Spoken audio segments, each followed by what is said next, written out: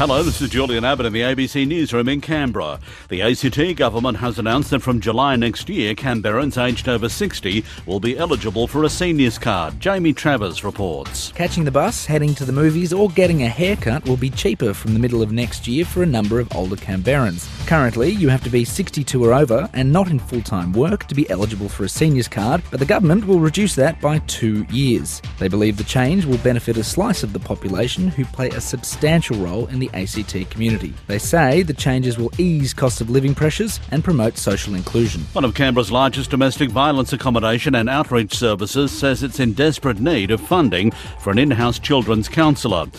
Tura Women says it provided support to as many as 150 children who have been exposed to domestic violence each year. Executive Director Susan Clark-Linfield says similar services elsewhere are stretched. The problem is that these services can't keep up with the demand, so there are really long waiting lists.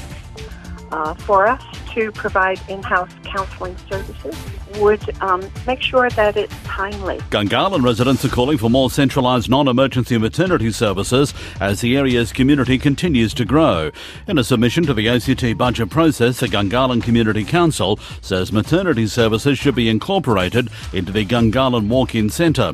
President of the council, Peter Elford, says the growing migrant community would benefit from the service. We have a very diverse community, and making services as logical and as sensible and as accessible as possible is pretty important in ensuring that everyone has access to the same services without, some layer of complexity. And Canberra United has signed American Katie Stengel from Utah Royals FC. And Stengel has had previous stints in the W League with the Wanderers and Newcastle Jets.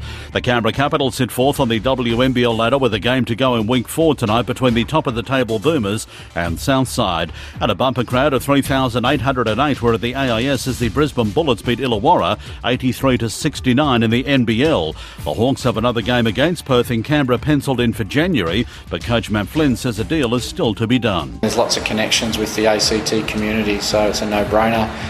If that gets done, if it doesn't get done, hopefully we're back next year and we continue to grow this thing.